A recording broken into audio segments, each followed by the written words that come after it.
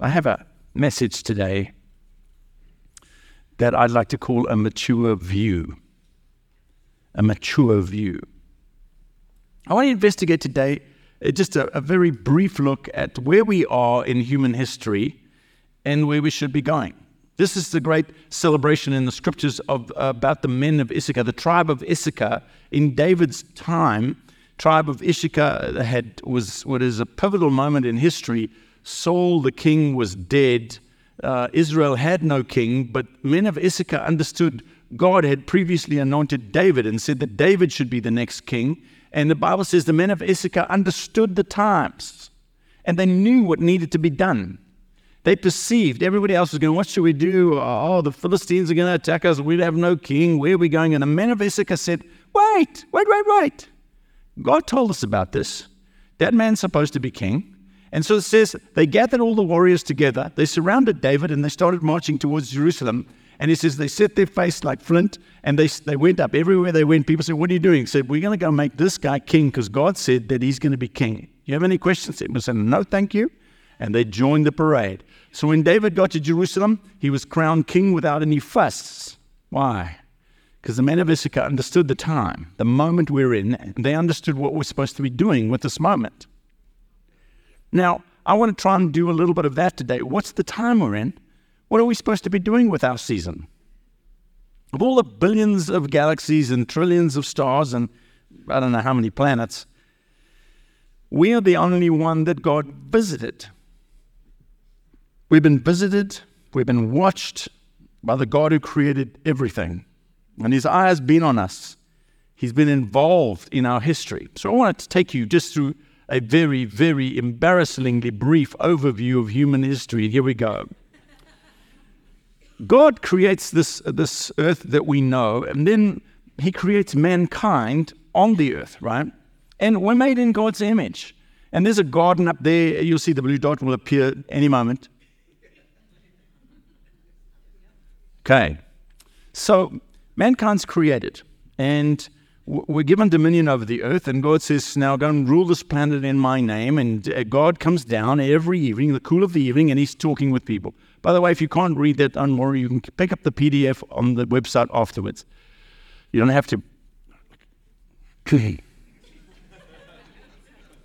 We sin, mankind sins, we lose access to our relationship with God. We lose this opportunity to be in the garden and be at rest, in fruitful rest. We lose our godly natures and we lose the right to be in the garden. And mankind is now kicked out of the garden and we enter a brand new dispensation. Now, once we were children of God, now we're enemies of God. And the earth is cursed on behalf of man because sin has been allowed to take dominion over this planet.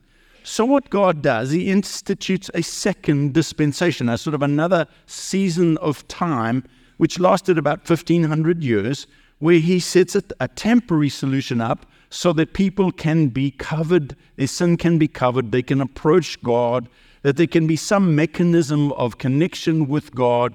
God also wanted to create a nation through which he would bring the Messiah. So he wanted to separate himself, for himself, a nation that held to a different standard, so that out of that nation he could bring the Messiah of all mankind. Now, this temporary solution happens to be right at the same place as very, very down the road from where mankind is created. And God creates this temporary solution right there. And he says, I'm going to create, so he gives the law, obviously, to maintain sort of morality, and he gives a standard of sacrifice, but those sacrifices are endlessly repeated.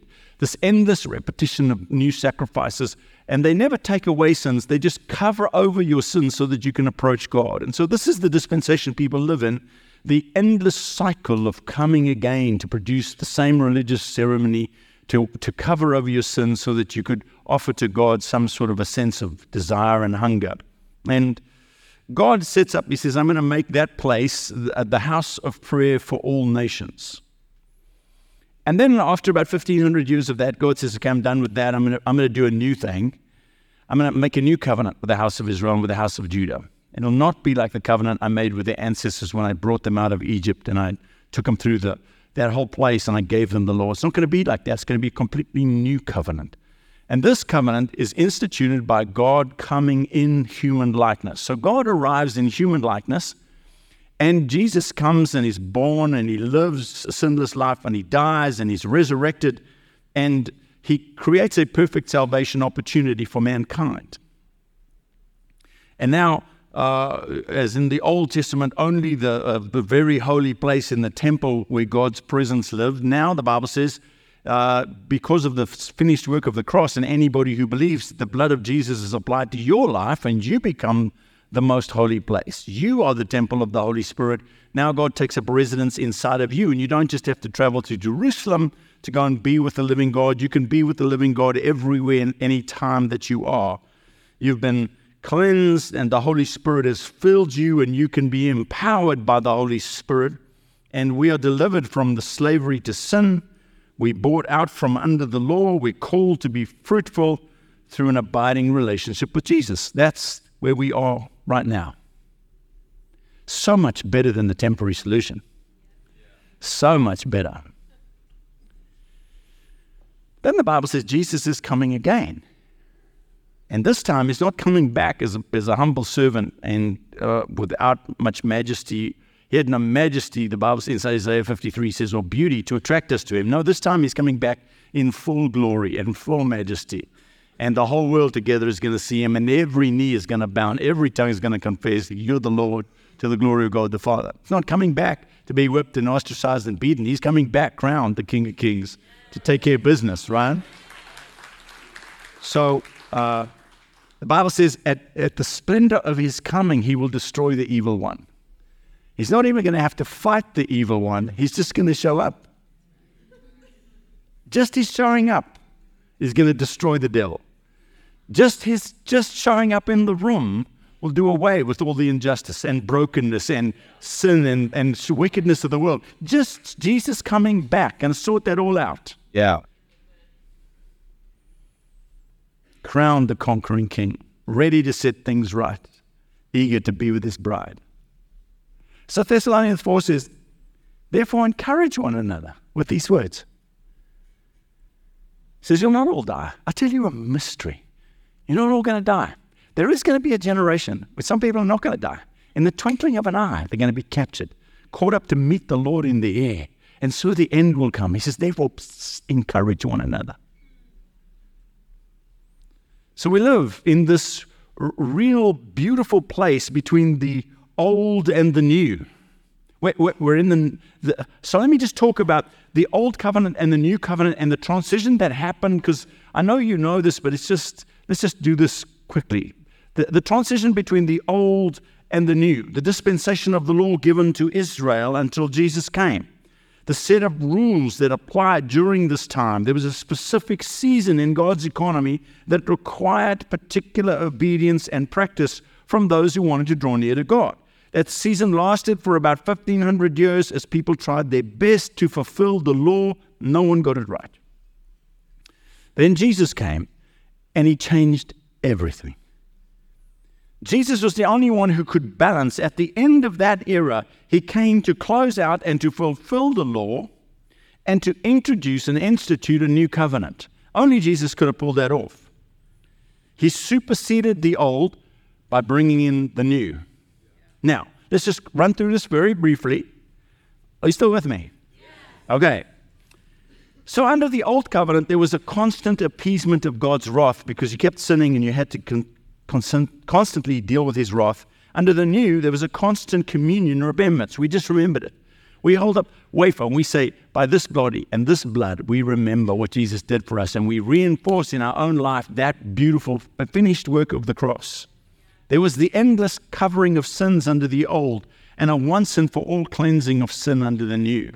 We were very far from God's presence under the old, but now we are the Holy of Holies, the place where he dwells.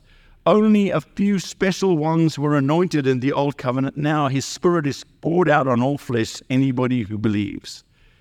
There we were under the tutelage of the law. Now we are led by the Holy Spirit. Way, way better.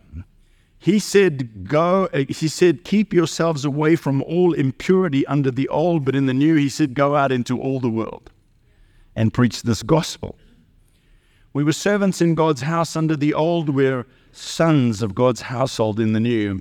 We used to have weak and sinful high priests representing us. Now we have a perfect, eternal high priest. We used to ask based on our own merit and on the good works that we had done. Now we come asking in Jesus' name based on the good work and the merit of Jesus Christ. We used to pray and worship in Jerusalem. Now we pray and worship in spirit and in truth, and that's just a few. What a significant change of gears. What a deliberate change of seasons from an old covenant to a new covenant. And so we're living now in this place of the new covenant, but it's what we call the now and the not yet. We live in the now and the not yet. Jesus changed the dispensation again entirely. We have so many more freedoms and so much more authority, and all believers are offered God's Spirit to drink. And you're all called and offered the infilling of the Holy Spirit. Yet with all this new power and authority, all this intimacy and connection, we are still aware that there are enemies. We fight a battle against spiritual forces. We ourselves are still susceptible to temptation. We are surrounded by sin-induced frailty. We live in a world, for the most part, which is in open rebellion to God. That's the now we're living in. We catch glimpses of what is to come. We experience now a greater freedom and reality than anyone ever before us. But we still hear whispers of a promise to come. There is still more. We live in the now and the not yet. The kingdom of God has manifested already, but his kingdom will manifest in fullness when he comes back a second time. Amen? So Corinthians, Paul is trying to deal with this now and not yet tension. This reality that there is so much for us to explore. It's like on Christmas Day, you just get exuberant and somebody dumped 50 gifts for a child, and the child opens the first gift and then gets bored and leaves all the others behind. Friends, Jesus has purchased so much for you, you'd spend 10 lifetimes trying to get to it all. There are gifts available for you. There's so much more. And sometimes I see the church, they open one gift and they go, oh, that was so amazing. I think I'm just going to go play with this one. I go, yeah, you could do that. Or we could open some more. You ungrateful person. He gave it to me already. It's not like I stole someone else's gift. There's a pile of gifts left here for me, all got my name on it, got your name on it. That's not being ungrateful. It's being a child. Corinthians 13. Love never fails. Where there are prophecies, they will cease. Where there are tongues, they will be stilled. Where there is knowledge, it will pass away. Can I just say, for the longest time, many people preached, this was the scripture that taught that tongues no longer exist in the church today. And honestly, for the most part, that message was preached for thousands of years. But now, 99% of all theologians, when they read that, they go, that is just embarrassingly bad interpretation of that verse. That's just the truth. It's just not the way to read this verse. For now, we know in part and we prophesy in part, but when completeness comes, what is in part will disappear. When I was a child, I talked like a child, I thought like a child, I reasoned like a child, and when I became a man, I put away the childish things behind me. For now, we see only a reflection as in a mirror. Then we shall see face to face. How many of you have seen Jesus face to face? Yeah, me, no. I love him with all my heart. Paul says now it's like looking through a glass darkly. Then I'm going to see him face to face. Now I know in part, then I shall know fully. How many of you know everything? I used to think I did, and then I got married. No, I'm just joking. My wife explained to me, honey, you don't know some things. Now these three remain, faith, hope, and love. And the greatest of these is love. You can't find anywhere in the New Testament when Paul begins to talk about spiritual gifts, and he always ties it back to love. You can't divorce the two. You can't separate this rail of love, this need for us to love, and let love be the defining attribute of the church. Now, on top of that, he says there's all these gifts available for you. So let's talk about the now and the not yet. Now, in part prophecies, like a poor reflection. You can bring prophetic words, and sometimes they can really encourage and minister to people and give them hope. But they're in part. They should be assessed. You should test all of them. Don't swallow any prophecy whole. The Bible says, test them all. Hold on to the good ones. Then I'm going to be face-to-face in communion with Jesus. I've said this before many times, but if you come to me in heaven and you go, Greg, I've got a prophetic word for you, I'm just going to turn your face to face Jesus. Like that. Like this. I thank you for your faithfulness, but I'm just going to be here with him. I've got a tongue and an interpretation. I appreciate it, but Jesus, it's right here. When we get there, those things are not going to be necessary anymore. Unknown tongues, as the Spirit enables, is what we do now, but all tongues and communication is what we're going to do then. Now I know just a little part, then I'm going to know fully, even as I'm fully known. That's what the Scripture says. Now I wage war against spiritual foes, then Jesus wins the war, destroys all the enemies. Now we have gifts of healing, then no more healing is going to be necessary. Amen? Now I live in a fallen world full of temptations. Then I'm going to live with Jesus on a new, sinless earth. Here we have to encourage and comfort one another and help one another. There, the Bible says he wipes every tear from your eye.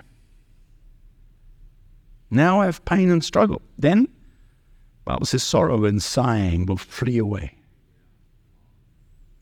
Now I trust God for miracle power. Then, I'm going to live in his presence. Miracles are normal. Nothing is impossible. Now I can get tired and discouraged and exhausted. Then my mortal is going to get swallowed up with immortality. There's a now peace and there's a not yet peace.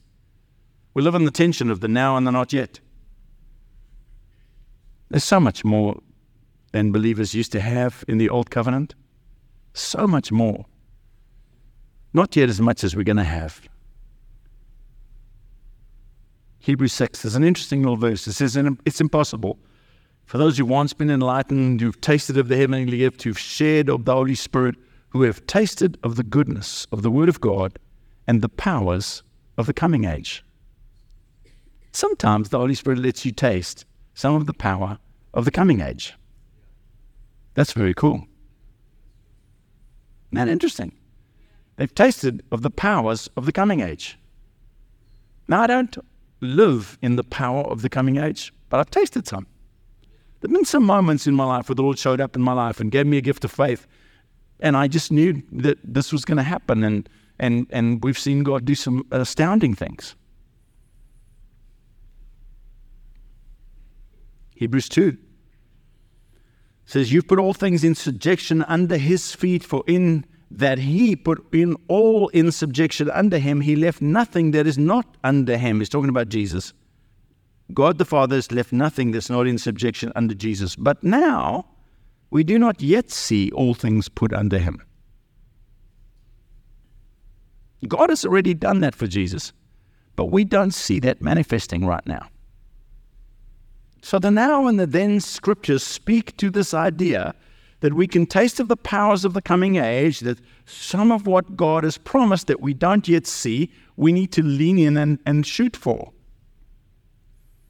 We're called to grow up in our faith, to grow in our knowledge of God, to grow in our love, to grow in grace. We've not yet mastered all of these. And this world corrupted by sin and inhabited by people who are happy to be in rebellion, that's a challenge. And we have to still learn how to discern the Holy Spirit's voice and leading. And We have to take hold of the freedoms and the authority that is ours. We're still learning to work out this salvation, right?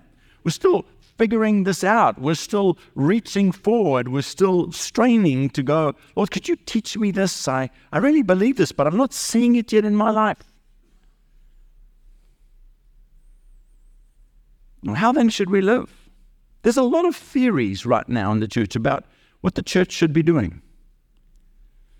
One of the most prevalent is, listen, the best thing you can do is, because you're never going to work this all out, the best thing you can do is just step back and sit back, and if God gets your number and He wants you to do something, He'll come knock on your door. But you dare think that anything. The best thing you can do is just be quiet and wait. And then God will show up when He needs to. And while I believe with all my heart that God is sovereign, I believe that in His sovereign will, He has given it to the church to have authority on the earth, to desire things. In His sovereign will, He has handed over that authority to the church. Because He said to His disciples, if you forgive somebody their sins, then they will be forgiven. Yeah. Whatever you bind on earth will be bound in heaven, and whatever you loose on earth will have been loosed in heaven. If two of you on earth agree about anything, it'll be done for you by my Father. That doesn't sound like God saying, no, don't you dare think you anything. He's going, stretch out a little, exercise a little, lean forward, press for a little more, dare to ask. How about this? When they said, Jesus, how should we pray? He said, you will be heard because of your shameless audacity. I didn't write that. People think I wrote that in. I never wrote that. Jesus said that to His disciples when they asked Him, how should we pray? He told them this, our Father. He said, this is how you should pray. Our Father, hallowed be your name. Your kingdom come, your will be done. And that prayer is written in the Greek. It's written in the mood of command. Father, that your kingdom come. It's not hoping, it's not wishing, it's not asking, it's commanding. What an astounding thing. Jesus, how should we pray? He said, this is how you should pray. Oh, I don't think so. That's what Jesus said. And then because he answered the prayer, and then He told them a parable. There's a guy, and he goes, and he says, he's heard because of his shameless audacity. And then he went on. In town, there was a certain widow. And she was never getting justice from the judge, so she just bugged him. And he said, this one's going to wear me out. And so he said, yeah, get your justice. And Jesus said, listen to that unjust judge. How much more, your Father who is just and good and kind, how much more will He work on behalf of those who keep coming? And just sit back. That's not what Jesus taught. Well, I asked once. Ask again. Aren't you the guy I just told to go away 5 minutes ago? Yep. And Jesus ended Luke 11. And so I say, ask and keep on asking, and it will be given to you. Seek and keep on seeking. You will find. Knock and keep on knocking, and the door will be open for you. And so I guess you can hear, I'm not one of those, just sit back and if it's going to happen, it's going to happen. God's going to make it happen. Yeah, God is going to make it happen, but He wants to co-labor with you. Yeah. Some years ago, I said, Lord, I really would like to trust You. I want to stretch a little in words of knowledge, because I've been having words of knowledge for 40 years now. And I said, Lord, I'd like to stretch a little, so I'm going to trust You for a little bit more detail. And so the Lord began to give me names. I said, Lord, I don't know what the name of the person, I want the name and the surname. Right?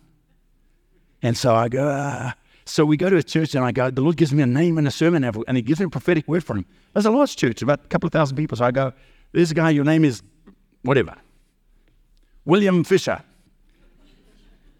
Where are you? No one answers. Everyone's staring at me. So I go, oh Lord, I think I must have missed it. And I feel like the Lord said, no. So I go, all right, William Fisher. So I go, okay, I must have missed it. And I go, the Lord says, no, prophesy the word. Okay, and that's a little, they're going to think So I said, okay, William's not here, but I'm going to just give this word anyway. And so I prophesy and carry on. Everyone's looking at me and I'm a little bit like.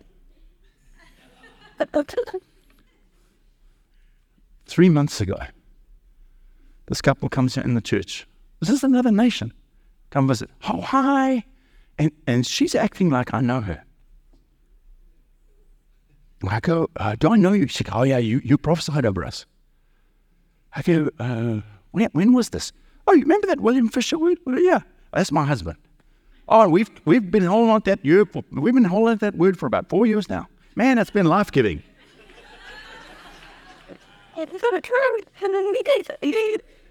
What did you say?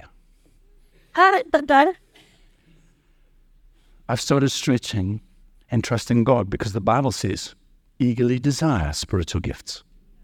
Follow the way of love and eagerly desire spiritual gifts. So I started stretching and trusting God for more.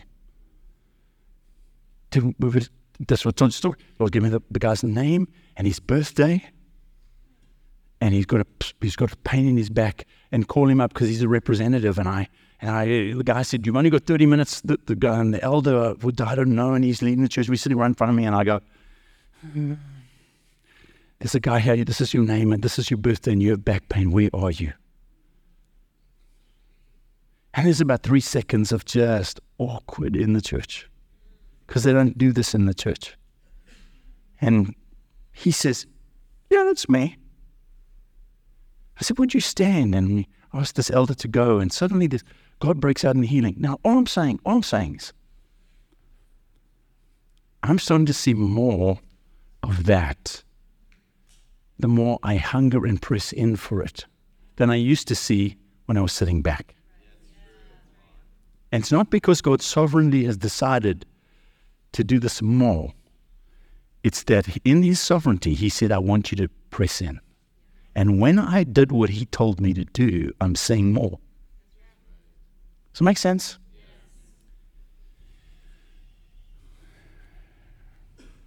So what is a mature view about what we should be doing right now in this season?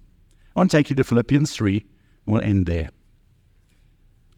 Whatever were gains to me, I now consider loss for the sake of Christ. What is more, I consider everything a loss, because of the surpassing worth of knowing Christ Jesus my Lord, for whose sake I have lost all things. I consider them garbage, that I may gain Christ and be found in him, not having a righteousness of my own that comes from the law, but that which is through faith in Christ Jesus. I want you to consider and remember the privilege of what it is to be found in Christ.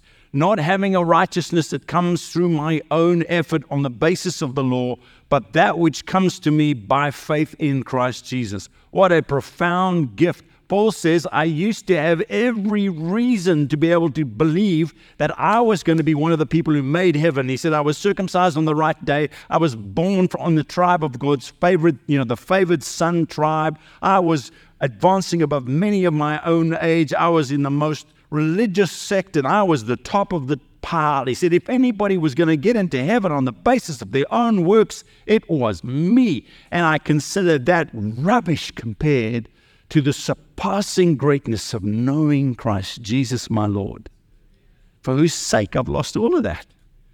And I'm clinging to this one thing. Everything else I was tempted to trust in, lean on, put in my positive column, I now considered rubbish. I've thrown all of that aside so that I can cling to Jesus. And can I just say, so should you.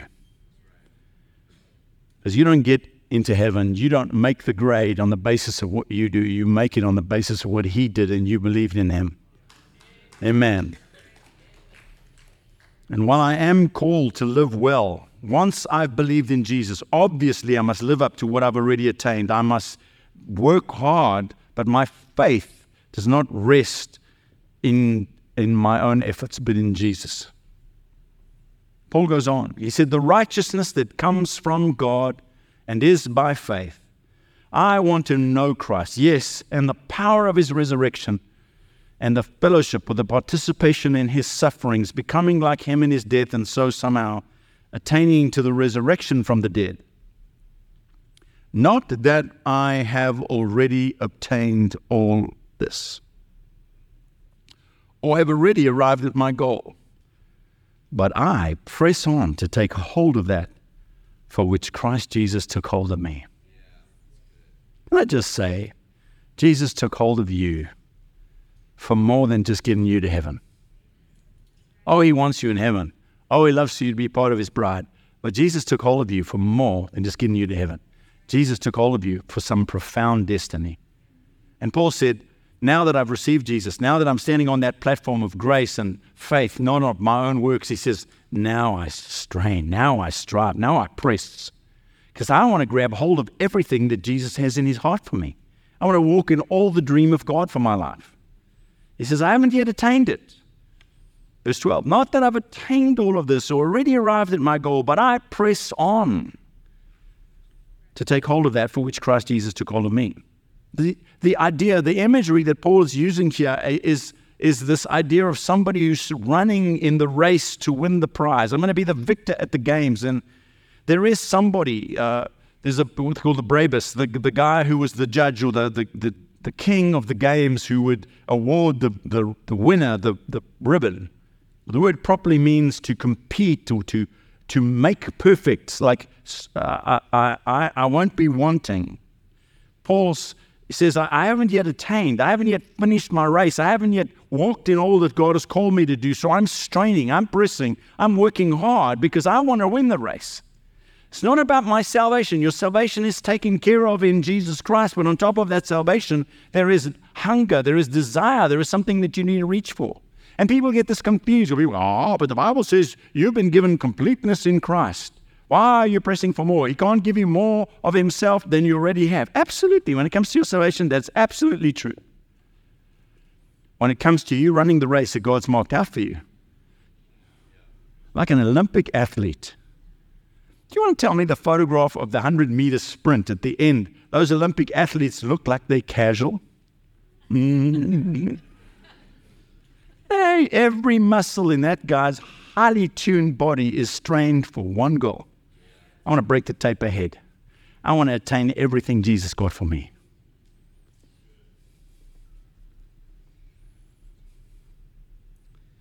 Brothers and sisters, I do not consider myself yet to have taken hold of it, but one thing I do,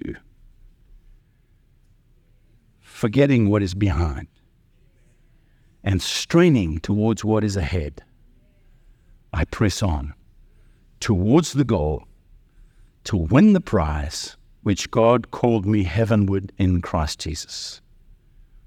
All of us who are mature should take such a view of things. And if on some point you think differently, that too God will make clear to you. Only let us live up to what we have already attained. If you're running a race to win the prize, it is not helpful for you to stop and look back and start having a conversation about other runners. Oh, look at him. Oh, he fell. Who put that rubbish in the way? Somebody, you go, well, the race is finished. Paul says, I forget what's behind.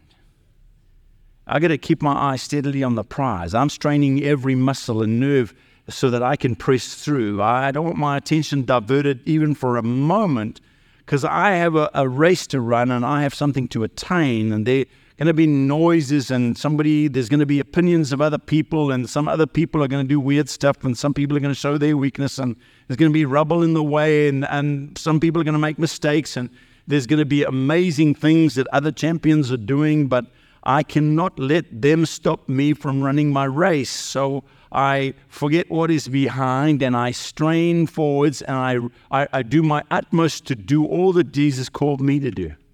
And Paul says everybody who's mature, this is the way they think. Forgetting what is behind, straining towards what is ahead, I press on. All of us who are mature take this view.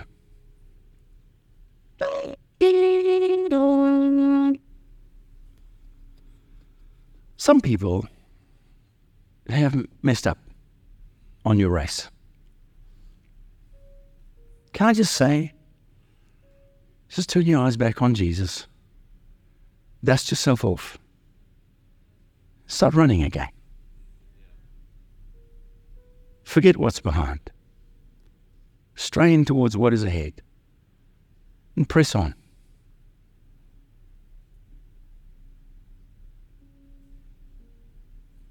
Sometimes other people did foolish things, unwise things, hurtful things to you. I get it. Forget what's behind. Strain towards what's ahead. Press on.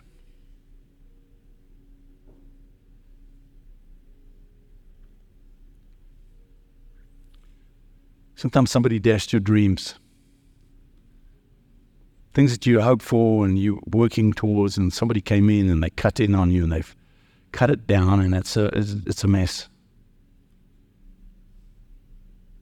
Forget what's behind. Strain forwards. Press on. Because everybody's mature. Everybody's mature, all said. They take this view. And if you think differently, let God explain that to you. We live in the now and the not yet. Can I just say, I think I can pretty much confidently guarantee there's about 50 gifts set aside for you that lie unopened in what God has for you. He's not finished with you. He's not set a limit on you. He's not set a limit on how much love you can have or how much peace you could walk in. He's not set a limit on how close to Him you can get. None of that is His limit. Forgetting what is behind and straining towards what is ahead, I press on.